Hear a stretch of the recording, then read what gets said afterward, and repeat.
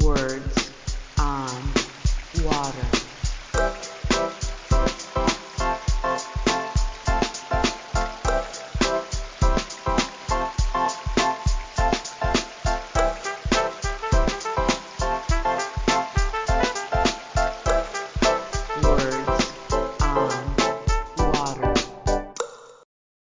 Excited for this episode.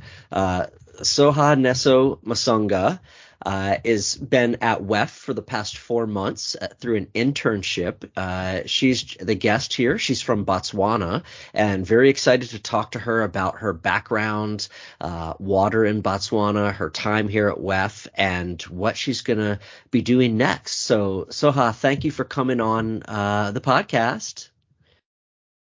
Thank you so much, Trevor. I will start by talking about my background.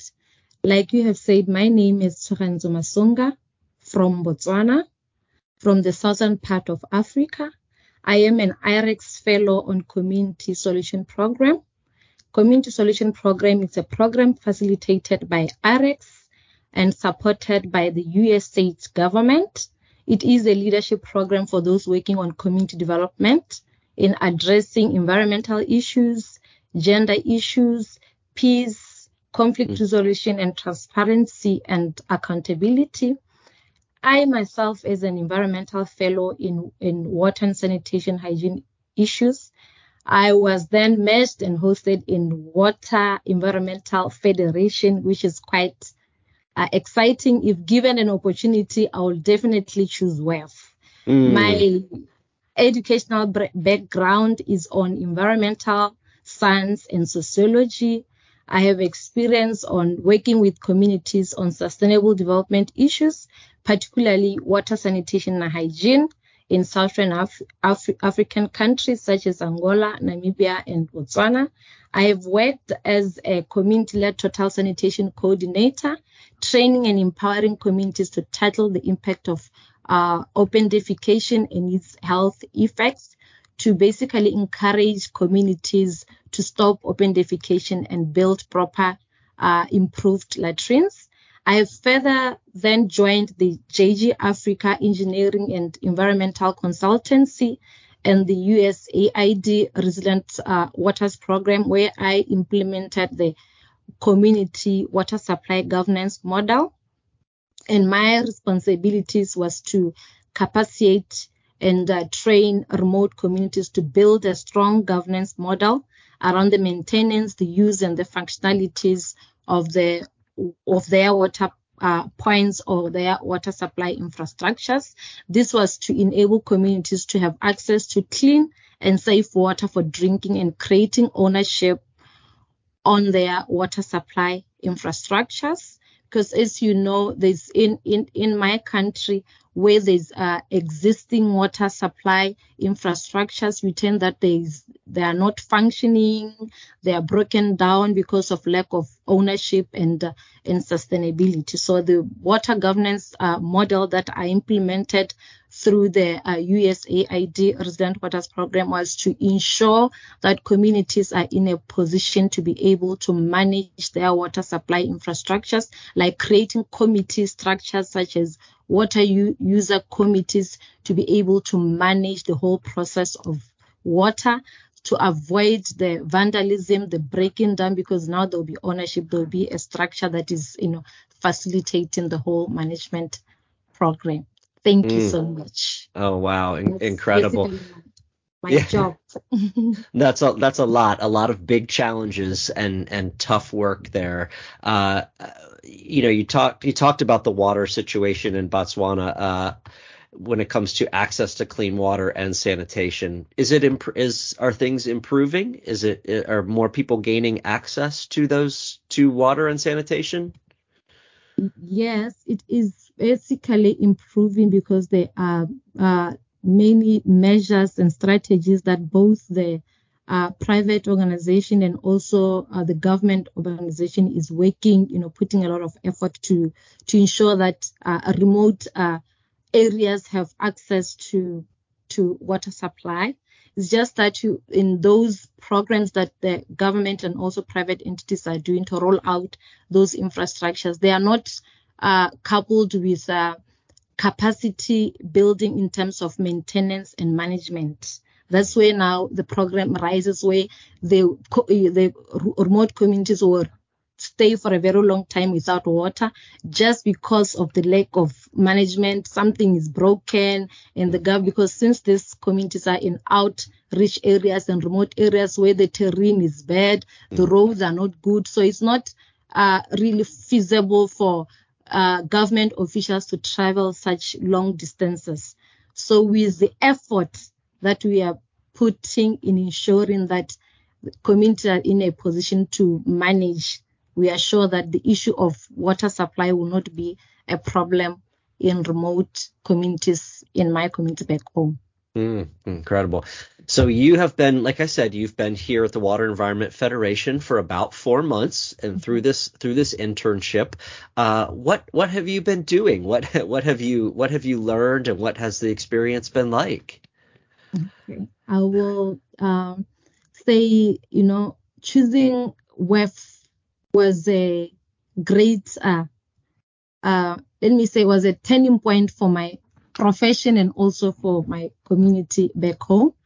Like I said, that I'm a CSP fellow on environmental issues, which is my thematic area. So with the expertise that I have on water, sanitation, and hygiene, therefore it was feasible for me to be hosted in WEF. So I wanted an organization that deals with creating sustainable water solution for communities. Therefore, WEF was the perfect organization that I choose to work with, given that WEF provides technical education and training for thousands of water professionals, and with a focus of protecting public health and saving communities and supporting clean water worldwide. Therefore, I wanted to be part of this amazing team that works towards facilitating communities to have access to clean water. So one of my practicum goals was to coordinate with US stakeholders that deals with WASH. So choosing WASH assisted me to network with those WASH organizations, such as Water for People, Xylem, and many others that I had to connect with. And the second goal that I wanted to achieve during my 4 months practicum work with WEF was to explore different measures and strategies that addresses water challenges. Therefore, with the WEF's vision of a life free of water challenges, a world where each person has access to water and sanitation, was the best thing that I've ever done. And also with their mission to inspire water community and pursue human and environmental well-being, this really greatly motivated me to join Water Environment Federation, to be part of this mission and exchange skills and knowledge and implement the learnings that back home when I get back home, and also sharing with WEF as an organization on my expertise that I do when it comes to addressing issues of water.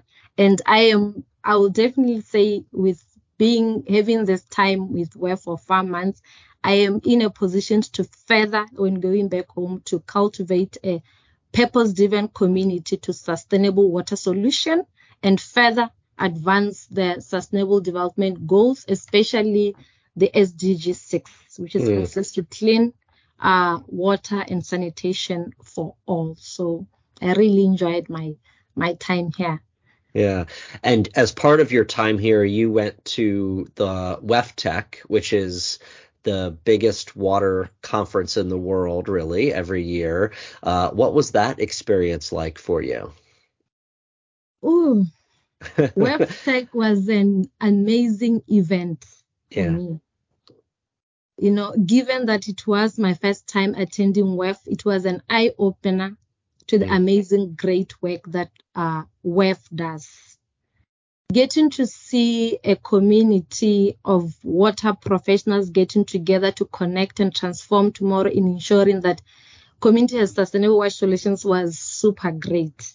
To experience the water sector community sharing techniques, innovative ideas, those big issue machines and solutions in addressing water and sanitation challenges was impressive. I had the opportunity to be part of the volunteers to participate in Waterpalooza, and the community service project. Being part of implementing the Green Infrastructures project, where we joined hands together with other water professionals, leaders, and young professionals to plant trees and plants to march to greener St. Augustine School. It was so amazing, to mitigate the storm water, to ensure a safe and friendly learning environment for the student was so amazing.